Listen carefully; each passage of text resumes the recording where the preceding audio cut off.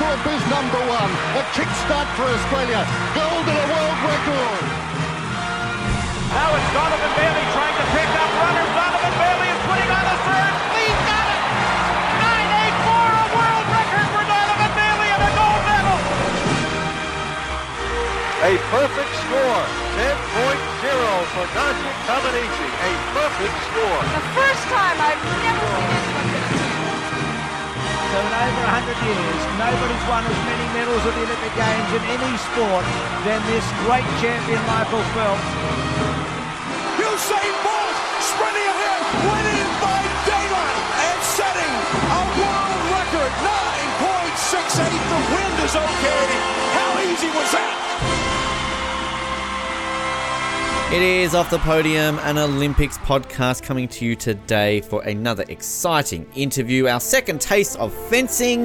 Alana Goldie, a Canadian fencer, our first athlete that we've had on the show post-Tokyo who competed in Tokyo, her very first Olympics. And this is a great chat with Alana, learning a lot about her history in the sport, how her family helped her get into it, her experiences at the Youth Olympics, our very first athlete that we've had on this show that has been to a Youth Olympics, and how that actually helped her eventually when she got to the Tokyo Olympics, and a lot of other great stuff in here, everything else in between. You're going to love this chat, and we're going to hear it right now. Here is our chat with Canadian fencer Alana Goldie.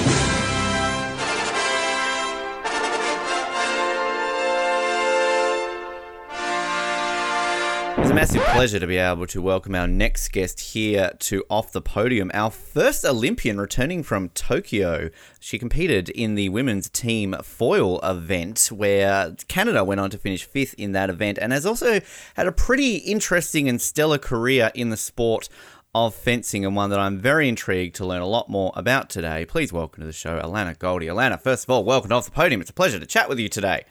Thanks for having me. It's exciting to get you on for many reasons, and as I just said there in the introduction, you are our first athlete on this show that we've had who has been to Tokyo. A lot of people who are obviously going to Tokyo, but now it's post-Tokyo.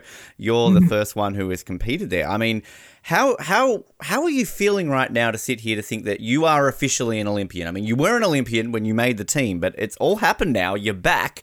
That title, which will stick with you forever, it's happened. You are an Olympian. Yeah, it's definitely weird. It almost hasn't set in. Like, we had an event the other day at a Canadian football game, and they were like honoring all the Olympians. And it was weird because they're like, okay, Olympians, like, go to the stage. And I was like, oh, that's me. Like, I'm one of those. So I don't think it's ever going to set in, but it's cool to like remind myself every now and then and be like, hey, you did it. Now you come from a very esteemed family of fencing, which I'd love to hear a little bit more about. But when you got into the sport, was this something that you always aspired to, that you wanted to reach that goal of making the Olympics? Yeah, so my sister, she started fencing when I was 2 years old. So I've kind of been around the sport from as long as I can remember. And my dad was president of Canadian Fencing, and I had a coach when I was young, and literally from the get-go, he said, like, Alana's going to go to the Olympics. And I was like, well, if he believes it, I'm going to have to. So I think it was always the main objective. And it's crazy to think that I've finally reached it. When it comes to being around sort of a family of fencers, obviously, you know, you can't exactly escape it. But was it something that from an early age you remember seeing your sister and your dad being involved in and thinking that's something I want to do? Or was it a case of they encouraged you more to sort of get involved in it? How did it sort of all come about that you decided to pick up the I was like saying sword. I kept calling it sword to Max. I'm going to keep calling it sword, Alana. It sounds cool. That works. Yeah, so they didn't really like push it on me. Like, I was never told like, you got to fence. My sister's coach, who eventually became my coach, would always say like, oh, Alana would be such a good fencer. Like, she'd be a really good foilist. Cause my sister did épée. I actually have a brother who fenced too, who did saber. So we kind of covered all the bases. And so, yeah, my sister's coach always said like, Alana's going to fence. She's going to be so good. But no one was really forcing me to do it. But I really wanted to, because my sister or my brother were my biggest role models. And I was like, I want to be like them. I want to fence like them. And so I begged my parents, and my dad kept saying like, not until you're 8, you got to wait. And so I would like put on my sister's fencing mask and like show him like, look, I can lunge now. And he'd be like, you still have to wait. And so then eventually on my 8th birthday, my dad's like, yeah, you can fence. And I hated it, actually. Wow. I thought that I would pick up a foil and I'd be just as good as my sister. And obviously that was not the case. Fencing is a very technical sport. And when you're 8 years old, that doesn't quite happen. So I had no clue what I was doing, and I started losing a lot. And I was like, well, this is awful. Why would anyone want to do this? And my dad was like, well, you just begged me for the last how many years to do this sport? You're going to do it for at least 1 year. And so he made me stick it out. And we were living in Texas at the time. And once we moved back to Canada within that year, I started fencing at the club here, and I fell in love with it. And so I'm glad that he kind of like was tough on me and made me stay in it, because if it was my little kid choice, I would have been out of there. Why is it you have to wait to 8? Is it sort of an age requirement or more of a safety requirement to kind of wait to that age? Yeah, now kids tend to start a little bit earlier. When I was young, they didn't have kid-length foils or weapons. So right now, when you get started around like 6 or 7, because the weapons are a lot lighter. But when I started, they didn't really have those yet. So in order to just hold the weapon, you had to be a little bit more developed than the younger kids. It's also really a technical sport. So kids, they kind of like, when you watch little kids fence, they just like whack the blades and try and stab each other. So you have to be a little bit older to understand like the game behind it. So you usually have to wait until you're like between like 7 and 8, but now they're actually starting kids younger, around 6. We obviously mentioned we spoke with Max von Haster just before Tokyo, and I realised sort of Max is kind of from, I guess, more East Coast Canada, sort of Quebec area, Montreal. You're obviously from Calgary, more West Coast. And I know with some sports in Canada, it's sort of, there's more participation levels in one half of the country than the other. How is that with fencing and sort of in Alberta, sort of West Coast area towards BC? Is there a lot less than the East, or is it kind of spread out evenly? Kind of what was that like, particularly for yourself growing up in Calgary? It's kind of changed over time. So right now there's kind of like a few main hubs. There's Montreal and Toronto on the east side, and then there's Vancouver on the west side. When I was young, Calgary was the place to be. There was a lot of high-level fencers here. Most of the men's national team for foil was here, and most of the women's FA national team was here. And then my coach passed away in 2011. And after that, it kind of like died off. A lot of people left Calgary and went other places because there wasn't a high-level coach. So Calgary kind of has been off the map for a really long time, but more recently, my teammate Kelly Ryan and her husband, who's actually my coach, Alex Martin, have moved to Calgary, and now Eleanor Harvey, my other teammate, is moving here. So we're kind of reviving the city, and it's really cool we're kind of like building it from the ashes, like all the foundations here, but we're trying to bring the spirit back to Alberta. So it's on the up. Well, I have to ask, just while I've got you on the topic of Calgary, we had Scott Gow on a week ago, also from Alberta. And as a Calgary Flames fan, I have to check in to make sure you go for the right team, Alana. Obviously, I have to. Okay. If I didn't cheer for the Flames, I think my brother would never speak to me again. Right. Okay. I would never speak to you again. I would honestly hang this call up right now. I was only going to wear my Flames jersey today, but then I thought like it could be quite offensive if all of a sudden I just, assume that you are, and then all of a sudden you wouldn't answer the call. So. Oh yeah. If you had an Oilers jersey on, I might have to hang up, but we're good. Yeah. If I had an Oilers jersey, I think my skin would burn. But that's that's a whole other topic. One place that you competed in, which I think you actually might be our very first athlete to have ever competed at a Youth Olympics. You competed back in 2010, which I would love to learn a little bit more about the experience of that, because that was obviously the inaugural Youth Olympics in Singapore. So the very first time they had happened. I mean, do you remember sort of much of that experience going in and kind of what that meant going to not only, I guess, a Youth Olympics, but the very first ever Youth Olympics? Yeah, so Singapore, it was interesting because it was the first one. So I had no idea what it was. And so it wasn't like I had it on my radar, like I want to go to this. This is going to be something I'm going to try and qualify for, which you see people doing now. For me, it was more, I did well at the Junior Worlds, which was the qualification for Singapore. And then they called me up and they're like, you qualified for the Youth Olympics. And I was like, oh, that sounds fun. And it was an amazing experience. Like Singapore is such an incredible place. And to get to compete with like that kind of level and that kind of stage, it's very similar feel to like the full Olympic Games. So it was really cool as a kid to just like get to experience that and to see how excited all the people in Singapore was. And it was also interesting because for Youth Olympics, only one athlete per weapon from your country gets to go. So I was also completely alone. I was the only Canadian women's foilist, so I had to kind of make friends with other Canadian athletes, and that was really cool. And I still have those friends today because we kind of had to stick together. So it was cool to like meet all those other athletes, and we got to stay there for the whole 20 days of the games. So it was probably one of the best like sporting experiences I've had. Because I think it's really interesting to hear that sort of the comparison from Singapore to obviously Tokyo, because I guess a lot of what the IOC has probably tried to achieve with that is to give young people that taste so that they can aspire to use that fuel to go towards a full Olympics. And as I said, you're our first one that we've really been able to talk about that. And I've always been intrigued to see just how that experience would compare at a youth Olympics to the full Olympics. Yeah, like a lot of things were the same, like the equipment check, the village, like everything felt the same. It's just like a smaller scale, I guess, unless people like know about it. But everything like was almost identical to to Tokyo. So it was really cool to like, when I was in Tokyo, I was like, oh, I've done this kind of thing before. And it really did like help prepare me for that. The one aspect of the Youth Olympics that I've always been fascinated about too is we've seen in Tokyo a lot of mixed events, but obviously the Youth Olympics do the mixed countries events, sort of the mixed NOCs, so therefore you almost compete as a region. Now you ended up with a bronze medal as part of the team, and that was a mixed region. So what's that like to kind of not only, I guess, win a Youth Olympics medal, but you're competing with people from your entire region. So as you said, you're the only Canadian for your discipline, but then you're obviously got, I'm guessing, Americans, Mexicans, people like that on your team to kind of share that bronze with. Yeah, that one is an interesting event because it was me and there was a Canadian men's epeists, and then the rest was the American team. And usually like Canadian team and American team, American team and Canadian team are like enemies, and we like don't really like mix very much. Like we're still friendly, but we know we want to beat them and they want to beat us in a healthy way.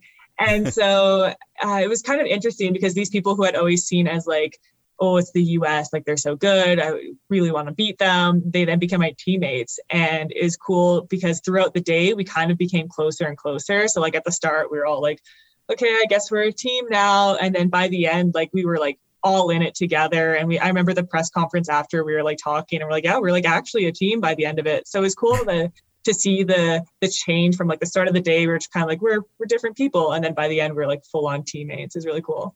And then afterwards, you just go back to hating each other, right? And then you got to compete against each other. Yeah, exactly. We just go back to not talking anymore. Actually, while on that topic, when we spoke to Max, discovered a little bit of a friendly rivalry he had with a fellow American, another competitor from America, Garrick Meinhardt, who he always seemed to get beaten by him, I think. And, then he said Garrick would buy him beers. And I noticed Garrick went on to win a bronze in Tokyo. So I'm still thinking he owes Max some beers. Do you have an American competitor in your sort of area which you've always seemed to come up against and try and spin it more so that you get the better of her rather than, she's always having to have to buy you beers? Yeah, so actually one of the girls I've fenced her from the day one is Lee Kiefer, who actually won the Women's Foil event in Tokyo. So she might be on top for this one, but her and I were in the same age in university. So like we're about a month apart in age. So when we were at World Championships when we were young, I fenced her over and over again. There was one Worlds where I fenced her 3 times. And then she went to Notre Dame. I went to Ohio State. So in the NCAA system, we were always together.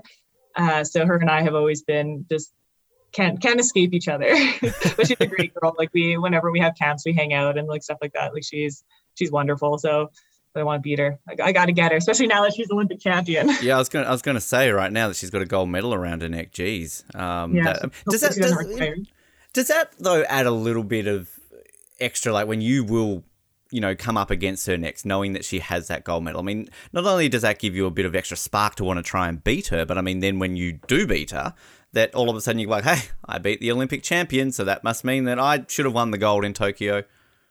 It's not so much that I should have won, but it's like, it makes it a little bit more fun. Like I remember one year in Cancun, I went up against the Olympic gold medalist from London. And I was like, oh, this is so cool. Like, I'm just happy to like be there fencing her. And then I ended up winning. And I was like, oh, okay, this is cool. Like I can compete against these people. I always say that with anything, right? Like if you beat somebody who's meant to be that way, like if we get more listeners than Joe Rogan one day, then we're clearly the best podcast in the world. I mean, it's simple logic, right? That's exactly how it works. Speaking about Ohio State, how is sort of the fencing program when it comes to the NCAA? Because, I think the NCAA, I think in college football, I'm thinking basketball, I'm thinking all sort of the sports that get all the attention. But when it comes to a sport like fencing, I mean, just how competitive is it in that system in North America? Yeah, it's a little bit crazy. So pretty much the majority of the top athletes in the women's foil ranking from like my age year went to NCAA schools. Like our NCAA championships had people who were all in the top 16 at the World Cup the week before, kind of thing. Wow. So it's really competitive. And a lot of the American girls go to Ivy League schools, and it's a huge Ivy League sport. So the system is packed with high level fencers. And like the NCAA championships is one of the hardest competitions because you fence 23 5-touch bouts. And if you win, if you lose, you got to fence them all. So it's like just survival of the fittest by the end. Like I said, Lee Kiefer was in my year, and she was losing to some people like random schools, people we never heard of, because by the end of the day, you're just like emotionally and completely physically drained. So it's like a whole different beast. Like it's not even like World Cup fencing. It's just its own planet. What's that then, the college atmosphere like when you're on the fencing team versus, say, you know, you're hanging out with people from the football team, the basketball team, like, and I mean, when it comes to the whole Buckeyes culture, is that kind of just like, you know, it doesn't matter what sport you are, it's obviously a very cultural aspect of representing Ohio State out there? Yeah, that was one of the coolest parts about Ohio State is it's such a big sports university that every sport has like its own highlight. Like it didn't matter if you were on the fencing team, the soccer team, or what, you were like seen as an athlete. And we had like so many resources. We had an athlete only library. We had tutors. We had like training facilities. So it was like amazing to just go there and be with so many other people who were excited about sport. And it was nice to have sport kind of integrated into my university because I had a lot of professors that were really understanding when I said like, oh, I have to go to a World Cup this weekend. They'd be like, yep, great. As long as you get your assignment in, or if you need to do it later, if you want to send it in early. So it was nice having the ability to have professors be like, yeah, you're good. Just send it in and it'll go compete and come back and it's all fine. I love that casual nature of it. Yeah, just going to a World Cup this weekend. Sure, well, just submit it by 5 o'clock tomorrow and you'll be golden. You know, it's just kind of expected. Also in 2010, it was interesting to read about your success you had at the Canadian Championships that year. You were the first woman to ever win national titles in the cadet, junior and senior divisions all in the same year. I mean, when you're hitting targets like that, you're going to the Youth Olympics. Is that when you sort of, your coaches, you're saying, like sort of saying that the Olympics are possible? I mean, do you get that belief then to yourself that, okay, this is my goal now. I am going to make an Olympic Games because I've got the ability. People are backing me up with that ability. So this is where I'm going to aim for. Yeah, for me, it was more, I would just kind of like focus on one thing at a time. And I think that's why I did have success when I was young, is I was never really looking like, oh, I'm going to go to these Olympics. It was kind of just like, oh, I'm going to win this competition I'm at now. And then I'd finish that one and I'd go to the next one. Well, now I'm going to win this one. And I didn't really like look forward at all. It wasn't until I was older where I was like, okay, we need to start like buckling down and like focusing on the long game here. But when I was young, it was kind of like, oh, I just won a boat. Now I'm going to win the next one. And I didn't really think like you could put the world champion in front of me and I'd be like, oh, I'm going to try and beat her. Like, it's kind of like ignorance is bliss when you're little. So when I was younger, it was definitely like, I would just try and win every bout I got to. And it kind of worked out. With the family stock too in the sport, given that none of them sort of had made the Olympic team, but I'm sure maybe got close and sort of that along the way. I mean, do they then sort of talk to you and kind of maybe go over some of the things that maybe they had wished they could have improved them to help you out, so that therefore they can see you go on to succeed where maybe they didn't, or maybe they didn't necessarily have the, I guess, reasons or ways to get to those places that they could then help you out to go towards the goals eventually? Yeah, my family's been a really good support system. Like my dad in general has helped me like plan what competitions I'm going to go to and kind of like guide me in the right way of like, should I go to this training camp? Should I go to this competition? And so he always like took a lead in that. My sister, she was the one who was on the national team. My brother never quite made it there, but my sister was on the national team. And when I was young, because I made my first ever senior World Cup team when I was 13 or 14.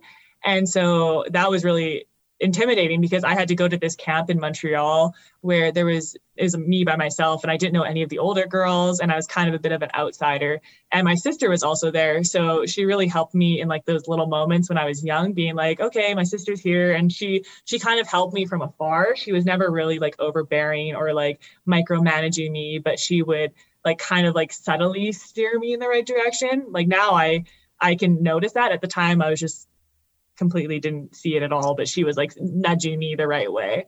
So it's cool to have a family that like understands the fencing part, but they're not overbearing. And my dad's never been one, like if I have a bad competition, he's always the first one to be like, you're fine, like just keep moving forward. Same with my like sister and brother, like they're so supportive. So it's good to have family that understands the drive you have to be a high level athlete, but don't like make you feel less of a human if you don't achieve what you're trying. I can imagine those dinner conversations are fun then with your mum, if you've got your dad, your sister, yourself, and your brother all competing then. I mean, is your mum just the fencing mum? I mean, does she compete herself? Kind of, how do those conversations work? She tried fencing. She didn't really like it, but she is the ultimate fencing mom. Like when we were little, she would go talk to all the parents and she'd have a cooler full of snacks for all of the kids. Like she was like the biggest supporter, and she would drive us to every like practice, all the competitions. Like she did all the like the actual legwork, the hard stuff. We talked to Max a little bit about kind of the technicalities of the sport, the training and everything along those lines. You mentioned before about how technical the sport is. Has there been a certain level or a certain aspect of the sport that has always been, I guess, maybe your speciality when it comes to certain strategy and sort of the way it is? I mean, are you more of an offensive fencer? Are you more of a defensive fencer? Has that sort of changed over the years? Yeah, so when I was young, I was really good at counterattacking. So I was super good at like avoiding my opponent and like sneaking out of the way.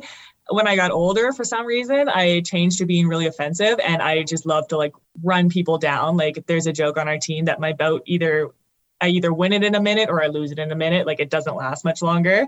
And that kind of came into play in the team event because we kind of found early on that I was really good at getting a lot of points in a short period of time. And so we kind of found this strategy in, I think it was probably right before the London Olympics, where they could put me into a certain bout in the match and I'd be able to just run up the points. And we've like used that until like recently. We still use it as a tactic. So it's kind of interesting that I changed when I was young from being very defensive and like counterattacking to being a very offensive attacker, and how that's kind of played into our team because my teammate Eleanor and Kelly's also very defensive. So I'm kind of the other side of that. And that's why we make such a good team. My other teammate Jessica kind of plays both. So with the four of us together, we kind of cover like all of the bases. And is that in the team event then, is it a set structure so you have to fence in a certain order, or can you then sub you in and be like, okay, we're down on this, we need to be a bit more offensive right now, kind of like a soccer game. You've got to send on an attacker at a certain point when you're down 1-0. I mean, does it work that way? Yeah, so you can have substitutions. The way a team event works is you have 3 fencers on each team and 1 person is on the bench, and you have to fence each person from the other team in a certain order. And you can make substitutions. So you can either sub somebody in, bring them out, that kind of thing, but you only do like 1 sub per match. At the Olympics, it's a little bit different because you're only allowed 1 sub at all. So you kind of have to like pick your time and like really commit to it there. But usually we kind of use it as a tactic. We'll try and like have someone line up with another person at a certain time of the match and like play tactics that way. Now, why in a team event are you all facing each other one-on-one? I think you should be all like 4-on-4. I think it should just be like an epic duel, to the death, basically. Last woman standing. Why isn't it done that way? I think it should. I feel like they haven't got the electronics there yet. Maybe someday. I mean, for audiences watching, it would be absolutely epic, right? It'd be more fun for me too. Yeah, add some Star Wars music to it, some Duel of the Fates. You would be really. We did plenty of commentary during the Olympics, and we'll get to our fencing one in a moment. But for sailing, for example, we added Pirates of the Caribbean music to it, and it made it 100 times more epic. So I'm just the kids. They're all about the kids at the Olympics, so that would work. No, I'm all for it. Yeah, exactly. I mean, when we were doing our fencing commentary, I had a bit of fun with it. But the thing that I love about watching fencing is just, it's the energy, it's the excitement. You get a point and they're screaming and you're turning and you're pumped up. And even when you both sort of hit each other and you think you've both got it and there's one of you having that initial disappointment. I mean, what is that like in mid-match when you've gone on a roll, you're just absolutely on top of things, and that energy, that pump up? I mean, it must be a special feeling to be able to kind of get that feeling while you're doing that. Yeah, it's actually one of my favorite parts of the sport. My boyfriend and I talk about this a lot because he doesn't really understand like the screaming. He's like, why is everyone always screaming after each hit? Because he's a cyclist. He's actually laughing right now. He's a cyclist, an Olympic cyclist. And he's like, that's so dumb. Like, why are you all celebrating every single hit? And I was trying to explain to him the other day that there's like this intensity and you're like so on edge while you're in the middle of the match that when you hit, it's kind of like a huge relief and a celebration because you're like, oh, I did it. And then you're like, okay, back focus. So he doesn't understand it, but I think it's one of the coolest parts of the sport. Well, he can bring that to cycling, can't he? Like every single lap, like crossing the line, just yell out, yeah, and then just, kind of really put the other cyclists off. I mean, it's all about the mind games. Yeah, exactly. Then they wouldn't know what to do. It's perfect. Yeah, exactly. After sort of that experience in 2010, sort of throughout, the 2010s with everything that you achieved, obviously a lot of success through the Pan Am Games, the Pan Am Championships, going on to World Championships of that. Was there how close were you to, say, Rio, or you mentioned sort of, London there before? Was there any opportunities for you to kind of make the team back in 2012 or 2016? Yeah, so for Rio, I actually unfortunately got a concussion right in the heart of our qualification season. So I had done a few competitions. I was still like within grasp, like I wasn't leading the fight at all, but I was still in the game. And then first couple weeks of university, a freshman conked me in the head with her guard of her weapon. Ouch. And I was out for 2.5 months. So by the time I was able to come back to fencing, it was too late in the game to make any crazy moves back up. And coming back from a concussion is such a slow, long process.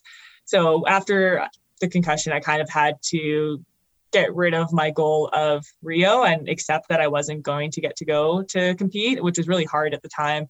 But I had to like refocus and accept that, yeah, this thing happens. It's sport. It's not the end of the world. And I'm still healthy and alive, and I don't have any horrible concussion symptoms like some people do have. So I had to kind of just like readjust my goal on the fly. And I actually got to go to Rio as a training partner for my teammate Eleanor. And that was it was a tough experience because it was kind of like, I'm not here competing, but it was also really cool to be there and like feel the energy. Cause then when we got to Tokyo, it was kind of like, I felt this, like, I know what this is like. So it was really good to see how the Olympics happen and experience it that way, as hard as it was, because it really helps me get ready for Tokyo. I was going to say quickly, though, fencing's not really a sport, I assume, with concussion too much. So I'm not sure sort of how common concussion is in fencing. Yeah, it actually happens more than you think. I've been hit a few times, but it happens a lot more in like saber, where you're actually like going for the head. But it's usually the guard of the weapon hits the person and it's like the right angle. Mine was kind of like a crazy accident. I was just standing there and she was like out of control and hit me. And I was just like, I think I got hit in the head. And then my teammate's like, you think, or are you sure? I'm like, no, I think I did. And then I was walking home from class that day and I felt like the world was like whooshing by me. And I was like, I'm not okay. And so I called up the doctor and he's like, I think you have a concussion. And then it got a lot worse from there. Wow. Well, it wasn't Lee, was it? Right. We're not just trying to kind of, go on this long page of, these American rivals that we need to really just, Lee and Garrick, right? Just, geez, these people, we just need to go on there. But I mean, when it comes to the training and everything that you're doing from a physical aspect from the sport, I mean, how much training do you have to kind of add for that mental aspect so you can recover from obviously that disappointment of not making Rio? Or is that something that you added after that experience then to try and work with a sports psychologist or something to kind of help you clear your mind from that disappointment and push towards 2020?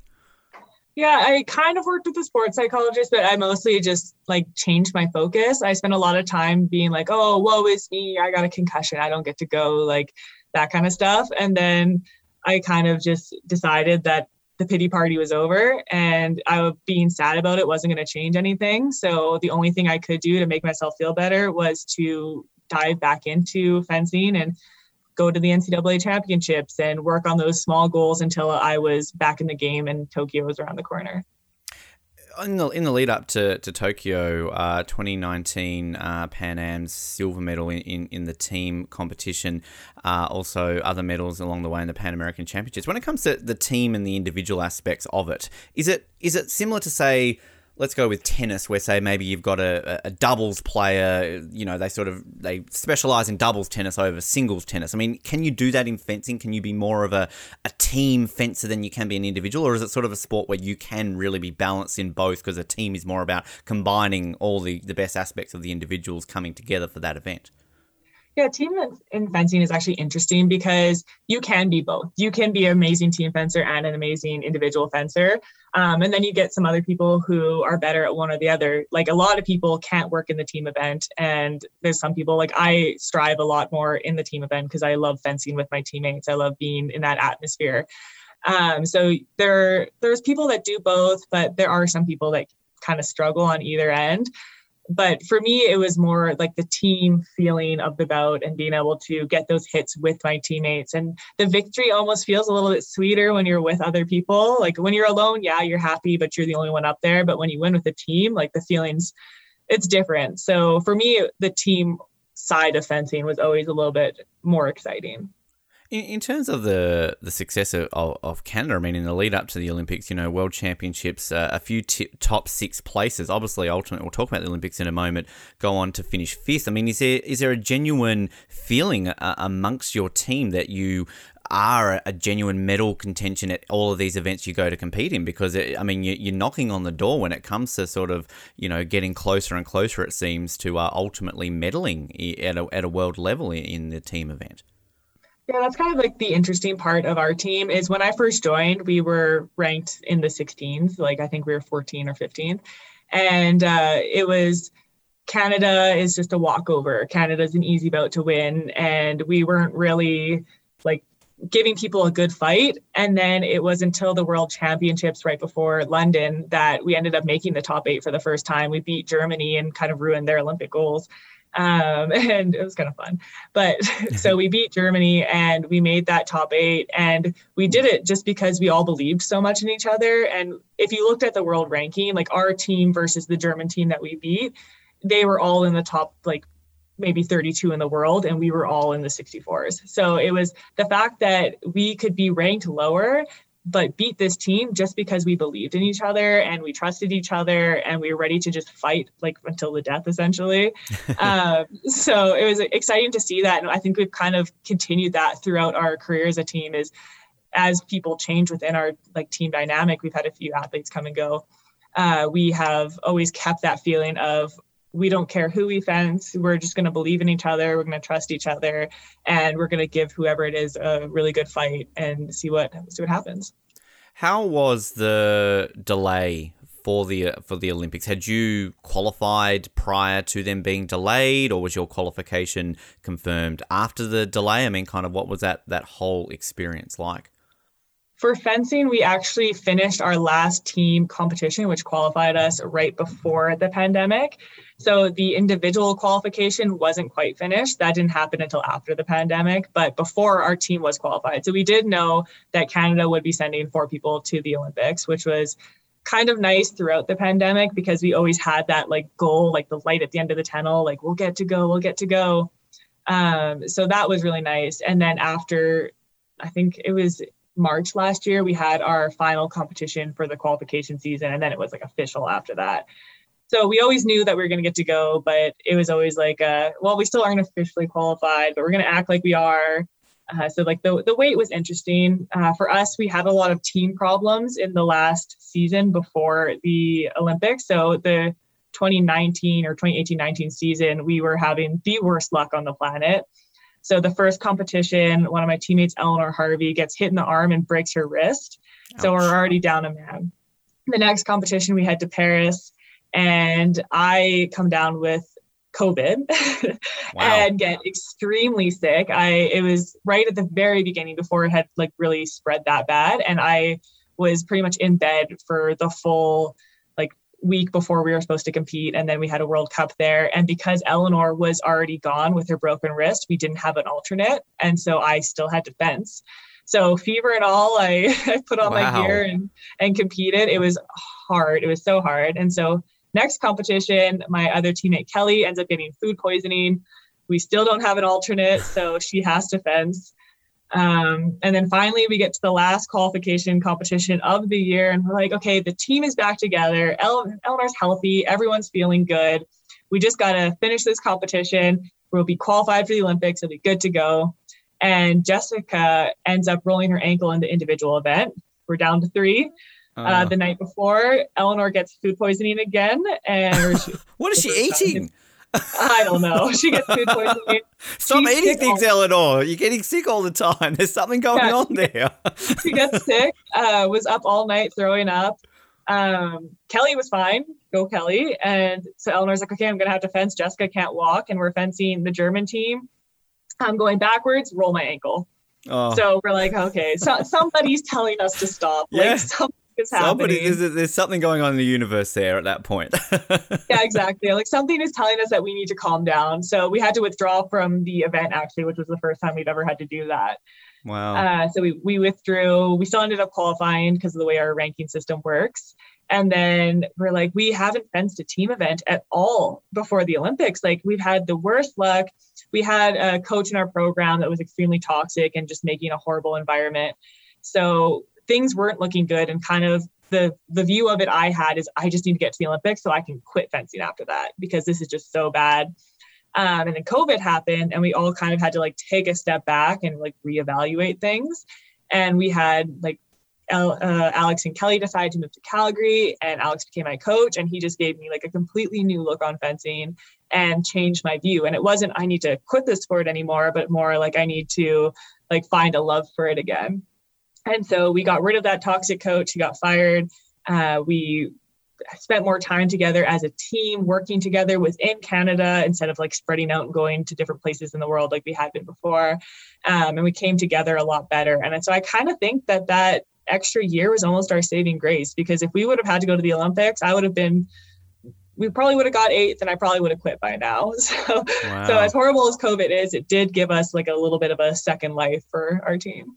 It's always interesting to hear that from many athletes who have said that the extra year helped them. I mean, obviously for every story like that, there's an opposite. I know a lot of athletes who it's been the opposite for them, but I mean, that is a crazy stretch of bad luck. I mean, I'm sort of wondering about the diets of some of you there. They need to kind of keep an eye on there, but I can almost, and competing basically with COVID. I mean, I'm trying to see the positives of that, Alana, that maybe you could give your other competitors COVID so that therefore you just wipe the field out more if you're sort of more recovered from it. So trying to see a silver lining in that. But that's crazy.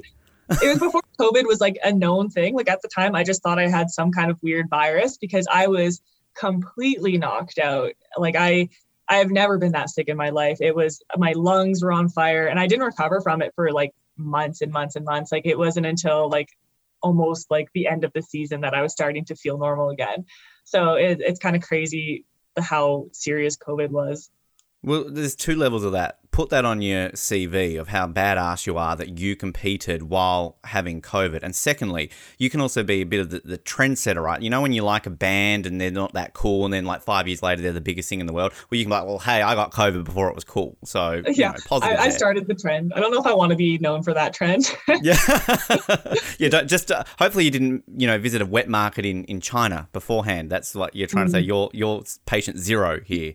Alana, that's what I didn't eat any bats. I'll let you know. Okay. All right, good. Just to clarify that. When it came to the individual aspect of it, I know Max kind of talked a little bit about the qualification process beforehand, but how was your ranking and everything going into the individual side of things? I mean, how close were you to qualifying for Tokyo as an individual athlete?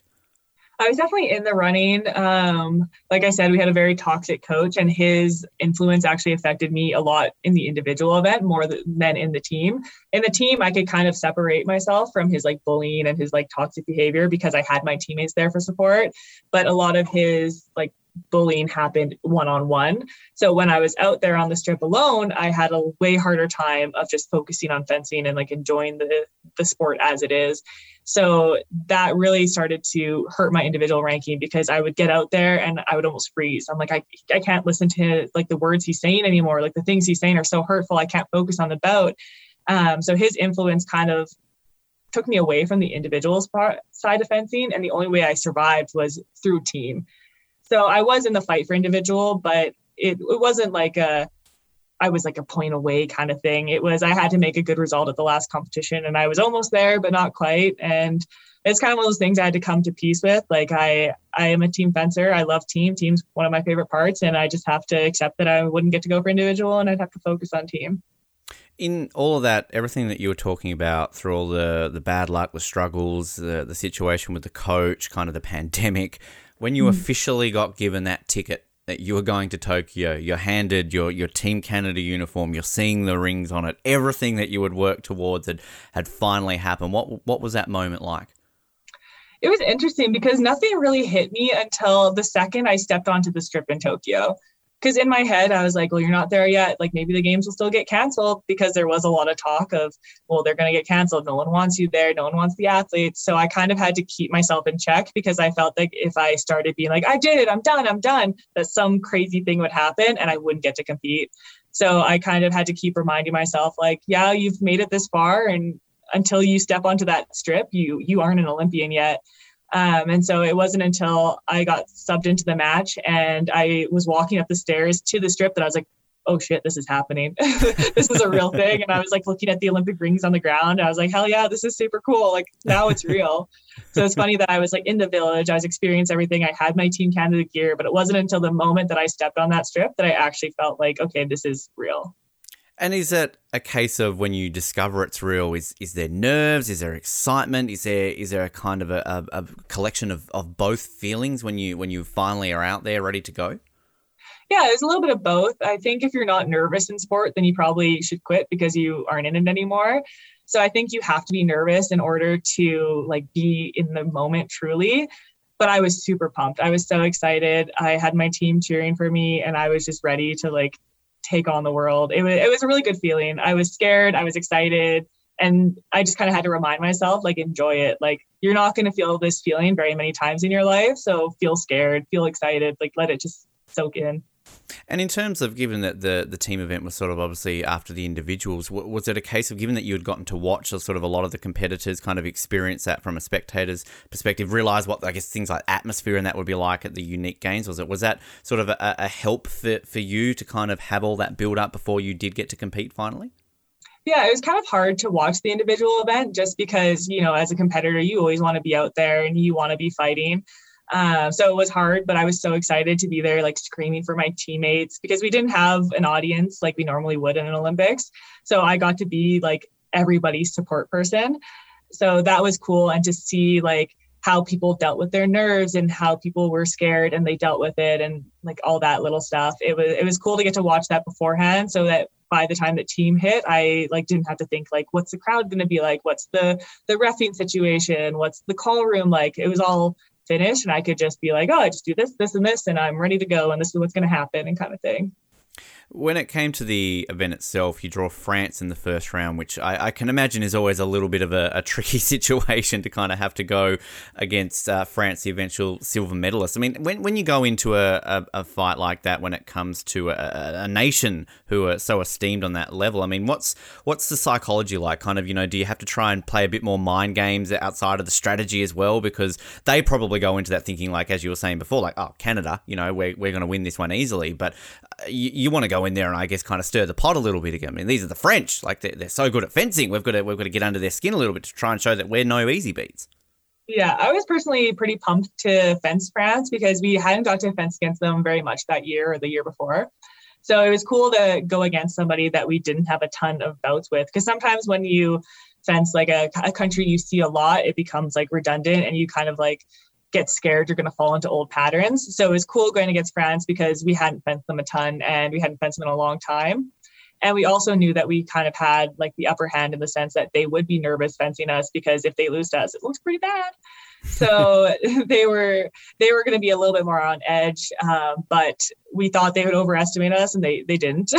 We were kind of hoping that they'd come in and be like, oh, it's Canada, we're going to kill them. And they did their research. They watched videos. They had clear plans for each of us, and I'll give it to them because they were ready to fight and we couldn't keep up. And that's just how sport goes sometimes. One thing that's always fascinated me when it comes to certain events in the Olympics is the whole idea behind a classification bout. So you obviously have to go over that disappointment of losing your initial bout, but then it's like, hey, you got to come back to have that ultimate goal of finishing 5th in your case. I mean, is there aspects of it where it's kind of like you don't really care? It's like, okay, well, we're out now, fine, we ultimately didn't get to achieve what we wanted to. Or is it the opposite? Do you kind of go, okay, well, you know, we didn't, but we want to come out and finish the best we can, which you ultimately did. You go on to finish the best place that you can finish on those classification bouts in 5th. Yeah, for us, it was kind of, we wanted to win that. Like we lost, and my teammate Jessica was pretty upset. She felt like she had let us down, which is not true. Like, it's a team event. You win as a team, you lose as a team. But she had felt a lot of the burden for the loss of that bout. And she was pretty upset, and she came off the strip and she was crying. And I remember saying to her, like, it's okay. Like, this is just a game. We're all going to live after this day. It's going to be fine. But the only thing we can do now is win the rest of our bouts. So we can sit here and be sad that we lost to France, or we can get out there and we can just continue to fight and do the best we possibly can with this situation. And then everyone kind of rallied after that. And we were the only team that was able to do that. Like we kind of crushed the next 2 teams because we were the only ones that are like, hey, we're going to win. And it's not an if or like when, but it's like, it's happening. We're doing it right now.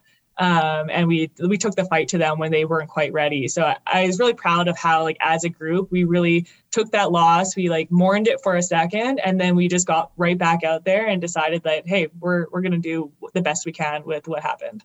And at the end of the day, you walk away as finishing 5th in Olympics. I mean, that sounds pretty amazing to kind of come out and say that. So ultimately, everybody wants a medal at the Olympics, of course you do. But at the end of the day, too, coming out and saying you finished 5th, I mean, that's no mean feat to be able to come out and say, I'm an Olympian who finished 5th at the Olympics.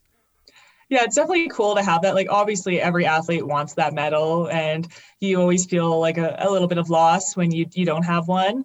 But I'm proud of, like, where we've come from to be a team that barely would qualify for the Olympics, like, years ago, to not qualifying at all, to being a team that's 5th is a huge leap for Canadian fencing. And I think with the team that we have now, we have so much potential. And the fact that we just got 5th when in the past no one would even think of us as contenders is like a huge sign for Canada and the growth that we're going to have in the sport. Because I remember talking to Max a little bit about the fact that it's a sport that Canada has never medalled in an Olympics, but it seems to be that you're getting closer and closer. So how does that spur the team on ahead of Paris, and even yourself, Alana? I mean, you were talking before about that almost, quitting the sport or feeling that need after the Olympics you'd be quitting. But I mean, does that kind of now spur you on? It, as we kept hearing throughout the Olympics, Paris is only 3 years away. So it's obviously a lot closer than it would be in a normal Olympic cycle. Yeah, what I love about our team is we have this like feeling amongst us where we always want to one up each other. And it's in like a completely healthy way. It's not like, oh crap, she did better, like that sucks. But it's like, oh, I saw her do this, I'm gonna do it now. And Eleanor, my team, and I always had that when we were younger. Like, I won a Junior World Cup and then she won the next one. And then it's like kind of when you see people who are like you doing something that you're like, oh, she trains in the same country that I train from. Okay, well, I'm going to do that too. And I hope that's what like younger fencers can kind of take from like our team succeeding in the Olympics and in the future, hopefully, that you see people who started where you started. Like, I train with a lot of young girls, and I hope that they can see that, like, oh, she did that, so I can definitely do that. And then kind of like push those like historic best Canadian results that our program keeps getting, and keep like making them better and better by saying, well, she did it, I'm going to do it now. Which, going back to what we were talking about before about, say, fencing in Calgary, I mean, that must then spur a lot of the juniors to kind of go on to try and reach where you guys have, particularly if you've got a large portion of the team now based in there. I mean, that obviously, I can imagine, helps in recruiting new young fencers, and particularly, female fencers, I can imagine, to the sport as well. Yeah, we really want to grow like the female aspect of fencing in Canada. We are less than the male side. So I really want to help girls like get into sport, stay into sport. And now Eleanor and I are both coaching at one of the clubs in Calgary. So it's good to like be there, like hands-on, helping these kids like learn how to fence. And it's really cool going back to the basics and like talking to people. And it's cool because I remember when I was young, I would see the Olympians that were at the club and be like, wow, like they're so human. Like they're just people. Like they're here, they're training with me. They're not like these crazy celebrities that you find in magazines and you see on TV. Like, no, they're just people. And I think that was always like something that I held on to, is like, that person she went to dental school and also went to the Olympics, and I could do that stuff too. And it just made it seem a lot more obtainable as a kid. Just on the experience of Tokyo, because obviously, you mentioned you get a bit of that taste back in Singapore. Going to Rio there obviously adds that experience to it as well. But, I mean, was it still the similar Olympic feeling during Tokyo, or given how different it was it a noticeable difference? I mean, kind of, can you describe a little bit how it was like as an athlete sort of throughout the Tokyo Olympics? Yeah, it was really interesting because COVID was very apparent. We were training in Colorado Springs before, and in the States, their COVID restrictions are very lax. Like, people don't wear masks, stuff like that. So we kind of felt like we had left the COVID verse.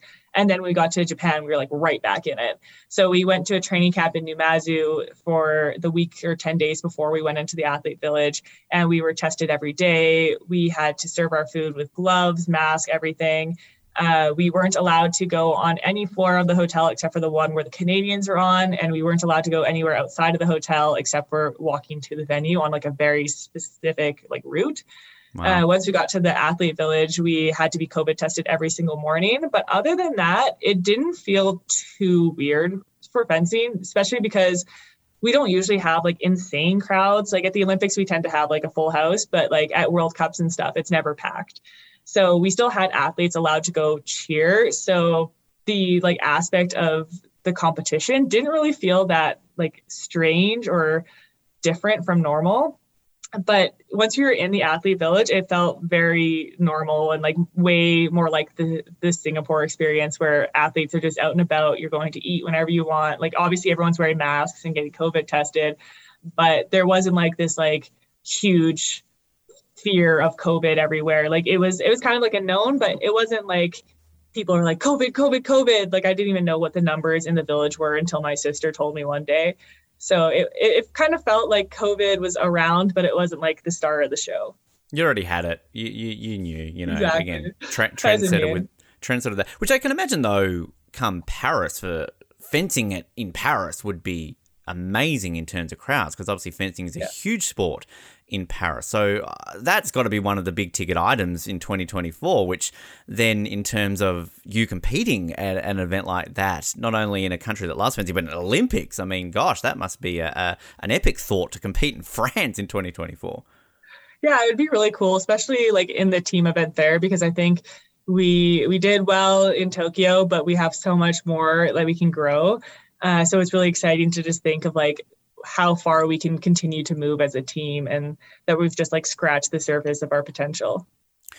I want to get to some fun questions to close this off, to learn a little bit more about you, Alana, because we like to do this on the show. But just a couple of quick little things. I believe you were studying criminology, is that correct? And sort of outside of fencing, I mean, what is the goal? What kind of do you hope to kind of get from that? Or is this a question that literally everyone asks you all the time and you're sick of people asking you? Well, people ask it a lot and I never know the answer. I still don't know the answer. I had a lot of plans pre-COVID and I had my life like laid out, and COVID hit and I was kind of just like, oh, those all don't make sense anymore. So kind of the goal right now is I'm going to potentially keep fencing, coach at the club in Calgary here, Epic Fencing, with my teammates, and then maybe in the future look to join the Calgary Police or the Royal Canadian Mounted Police. On that, when you do that, and also during the Olympics as well, did you bring Albert along with you for your good luck? And did he help, and will he help towards those future goals moving forward? Yeah, Albert's been on every single trip. I got him when I was young at a fencing competition because I was pissed off because my brother and sister had their own hotel room and I had to stay in the room with my mom and dad, and I was a salty little kid. And so I was really ticked off, and my mom was like, fine. We were at like Shoppers Drug Mart, which is like a Canadian pharmacy. And she was like, fine, you can like pick out a stuffed animal. So I picked out Albert, and it was in St. Albert, Alberta. And I was like, fine. He's coming on every trip. And I took him. He's been everywhere. So I don't know what's going to happen if I don't have Albert there, but I'm not going to find out. Like, Albert's coming. You die. Don't want to do that. You'll get food poisoning. You'll get COVID. You'll get concussion. Yeah, exactly. It will just all pile up. And another question. I mean, he's with you in the room there. I think you mentioned your partner, Vincent. You said, obviously, cyclist Also believe represented Canada in speed skating in a couple of other Olympics as well. Have you been tempted to kind of go from summer to winter, do the opposite of what he did? And if so, what sport do you think you could look at maybe towards, I don't know if you could quickly qualify for 2022, but 2026 potentially is a goal? Yeah, I joke about it all the time because he's the king of sport. He does a little bit of everything, and I think he's going to do sport until he dies. He's joked about going from bobsleigh to curling to whatnot. Hey, that works. So often I've compared. yeah, I don't think I can keep up, but I've joked about bobsleigh, but I don't think I'm big enough. Or maybe when I'm old, I'll jump into curling. But I'm really bad with the cold. I hate anything cold. It's not for me. So I like to be indoors and not in the freezing. So I'll stick to the summer sports. I think there's two options for you moving forward. I think that you could just choose any sport and come to Australia. Just say, I'm a Canadian Olympian. We will put you on any team here. It worked in moguls. Dale Begg-Smith won us gold in Turin, and then in Vancouver he got a silver. So thanks to Canada, we had some Olympics there. But I'm also thinking Nordic combined. We had Nathaniel Maher on not long ago, and kind of he talked up the struggles that Nordic Combined has in Canada for funding and everything. But I mean, you go along, create all this publicity around this Olympic fencer who switched to Nordic Combined. It would bring funding, and then you get to ski and ski jump. I mean, that's kind of, it translates from fencing. I think I can see the correlations there. Yeah, you need your legs. It's the same. Yeah, exactly. And I'm sure that Nordic Combined athletes can beat COVID too. So yeah, there you go. It's same sport. Exactly the same sport. We close this out with a bunch of fun questions now. I'm sad that Team Canada didn't do this year. They used to do on the website a My Name Is questionnaire where they would get you all to fill in, a survey and kind of write out what you want to do. Vincent might have done it before for sort of back in Pyeongchang, because I know they used to do this a lot of the time beforehand, but they didn't do it for Tokyo. So I can ask you these questions. I can't get you to draw things, though. As always, we can give you homework. You can draw things and send them in to us if you really want to, but we're not going to force that on you. So we'll start off with, what is your favourite ever Olympic moment? And you are always allowed to say your own Olympic moments. My favourite Olympic moment. This is like kind of an obscure one, but there was this moment when we were watching the Olympic Games in Rio. It was the men's foil day, and there's four bouts that always happen at the same time in fencing, and every single bout was 14-14, which meant 1 point would win. And there is at the same time, all these bouts were so close, and every person in that room was on their feet. It was crazy. Wow. So that was amazing. My second, I have two. I'm going to give two. Go for it. Was when women's soccer won the gold in Tokyo. We all went to a bar in Calgary, all the athletes that were here, and like seeing them win was just crazy. It was so exciting, and like the emotion that you could see on everyone, just so much joy. It was great. Were there any from Calgary? So when you got to go to the CFL game recently as Olympians, did you get to sort of meet any of them and hang out and talk to them about their experiences? None of them were there, I don't think. But when we were watching the game, the now fiance of the goalie was there watching with us, who Georgia, she does cycling. And so she was there watching. So to see her reaction to her now fiance getting the gold was crazy. I feel moving forward we're going to get that answer a lot, and a thoroughly deserving one. That was one of our highlights. We were on air when that was happening, so we were kind of giving our live reactions to it. That was absolutely insane. If you could choose any Olympic host city, what would it be? Well, where would it be? I want to go to Australia. I've never been. I want to go to Sydney. I feel like it looks really cool. I've never made it that way. So it's kind of been on my bucket list for a long time. Well, you've got 11 years to stay in the sport to compete in Brisbane, now that Brisbane have Maybe the games in 2032. I'll go into archery or something. Hey, equestrian. We just had a 62-year-old win a couple of medals in equestrian, Alana. So, Oh, there we go. My sister-in-law has a horse, so I'll steal her horse. And you've got to start somewhere. A horse helps in equestrian, I've heard. In your spare time, what do you most like to do? Ooh, I really like to camp and hike, kind of the combo of the two. I have a German Shepherd, so her and I like to head out to the mountains, and Vince and I, we like to hit a few campsites when we can. Perfect. Does he take the bike, and are you two competitive that basically, and you can just take a foil with you and kind of hey, you can ride fast, but I can kick your ass with this thing? We don't bike together. We've done it once. He's too good for me. I can't keep up. We did fence with sticks on a beach once. And it's terrifying because he only goes forward, like the man has no backwards. So we fenced once. It was terrifying. I don't think I'll ever do it again. And bikes, we keep the sports far apart. I don't think we can mix those two. It might end bad. I like that idea of the whole can't go backwards thing because, he's just in sports that go forward all the time. You've got diversity. You can go forward and back. I mean, come on, you're ambidextrous like that. Fencing and cycling and speed skating. I'm getting all the levels here on that side of things. One of the homework tasks, again, Alana, if you want, it says to draw a picture of yourself. Again, you're welcome to. You can get Vince to draw a picture of you, maybe. You can kind of share the love there. I don't know. What is the weirdest instruction a coach has ever given you? Oh, the weirdest instruction. We have one thing that we've been doing on our team recently that's been quite interesting where we've been learning how to juggle. Wow. I don't know how it relates to fencing, kind of in like hand-eye coordination, I guess, but our national coach was really into juggling. So we've been doing a lot of juggling recently. I like for that circus act. Yeah. Our national coach is really into juggling. So come on, everyone, let's juggle. Yeah. Now, that's one thing I don't see the correlation for. I'll think about that one. What is your favorite workout? I really like to bike. Not with Vince, but I like to bike. I was going to say, not with Vince. Just in your own time. Yeah. When I can go up hills as slow as possible. And I like to bike, and I like to lift. And I've kind of gotten into chin-ups lately because I went from doing 0 to be able to do 5, and I feel like that's pretty good improvement. So yeah. Pretty satisfying, so I'll keep those.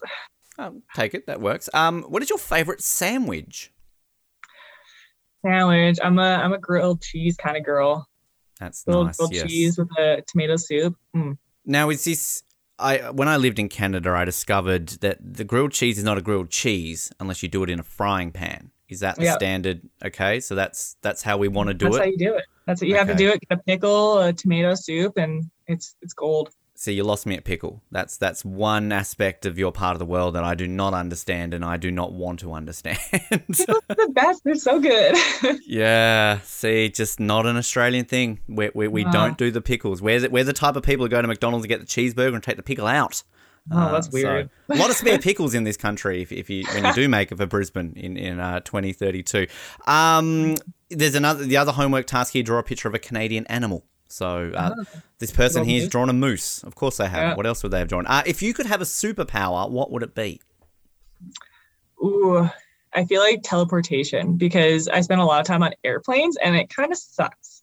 So if I could just be places, that would save a lot of neck pain and lack of sleep. All that jet lag, all that sort of stuff, completely eliminated. I like it. Yeah. What to you is the best candy in the world?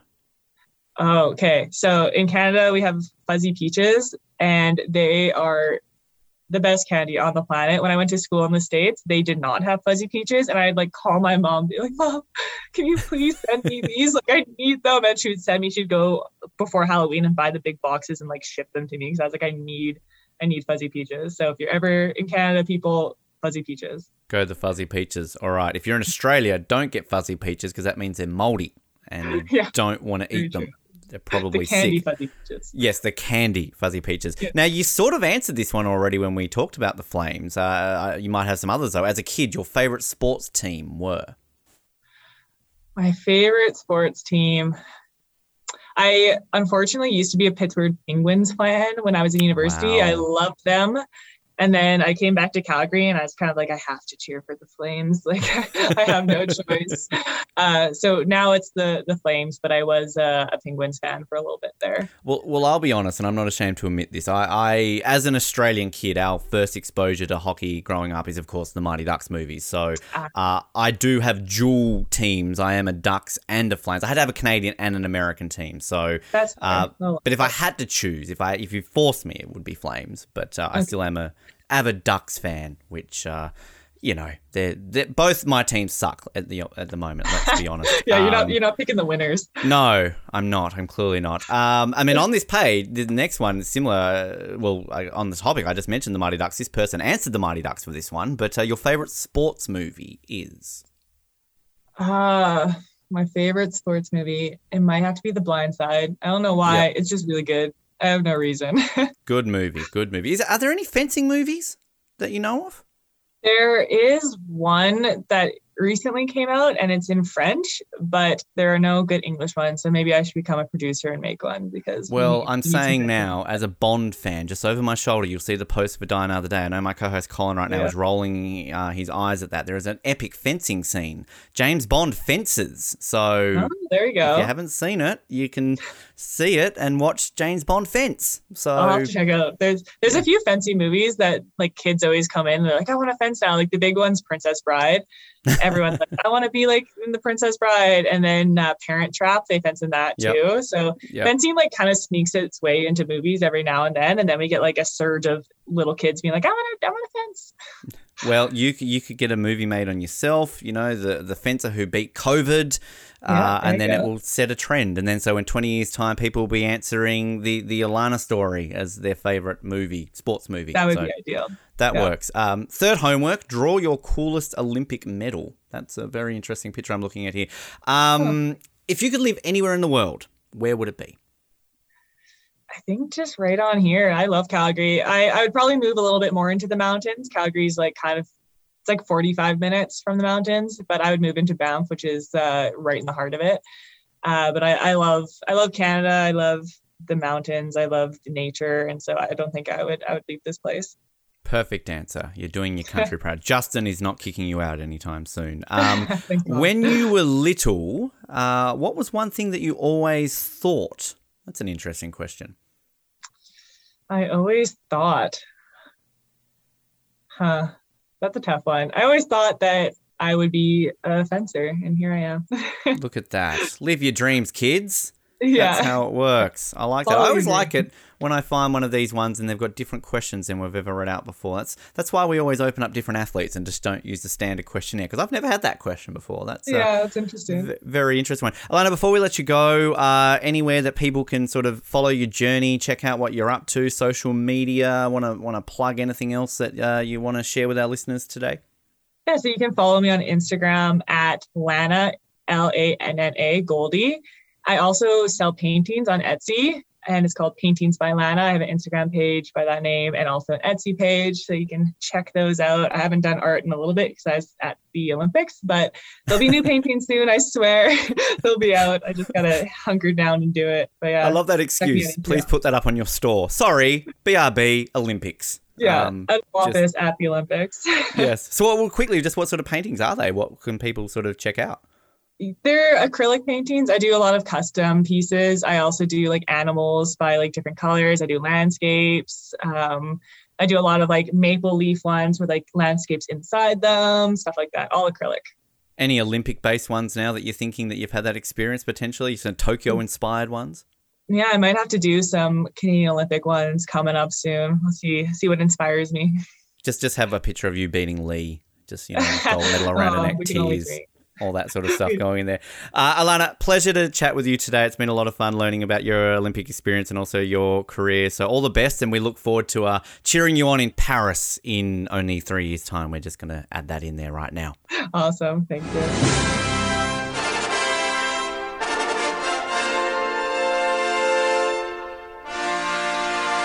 And a big thanks to Alana there. A lot of fun learning everything about her career and her experiences there in Tokyo. And, of course, learning a little bit more about Albert. I think all athletes should have an Albert and help them moving forward. So if any athletes who come on the show want to share their stories about secret stuffed animal friends, then by all means, we look forward to hearing those stories. Big thanks to Alana for her time there. Next week, a very exciting interview for you. We are speaking to a gold and bronze medalist from Atlanta and Sydney. Can you believe this is our first ever athlete who competed at the Atlanta Olympics and only our second athlete to have competed in Sydney? Kerry Pothast, one half, of course, of the iconic beach volleyball duo that won gold on the sands of Bondi back in 2000. Every Australian remembers where they were when they watched that event. Of course, teamed up with Natalie Cook, won bronze in Atlanta. They went on to compete separately in Athens, of course, but the gold medal famously won in Sydney. And it's a great chat from Kerry,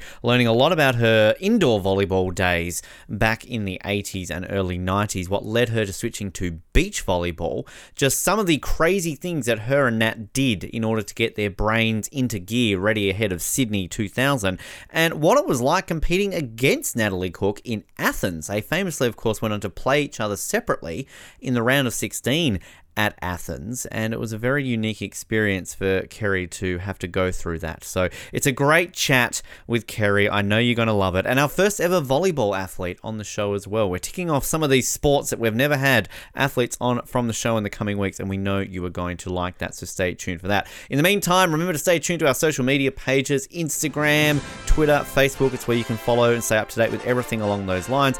And while you're also out there, why not subscribe to the show on all the good channels out there, the podcast channels. We're on Spotify, Stitcher, Apple, Google Podcasts, Amazon Podcasts, iHeartRadio. We're all on there. You can stay up to date with every single episode. Leave us some feedback while you're there. We'd love to know what you think of the show, and we always appreciate your support along the way. Big thanks again to Alana. Tune in next week for Kerri. My name has been Ben, and it probably still will be next week as well.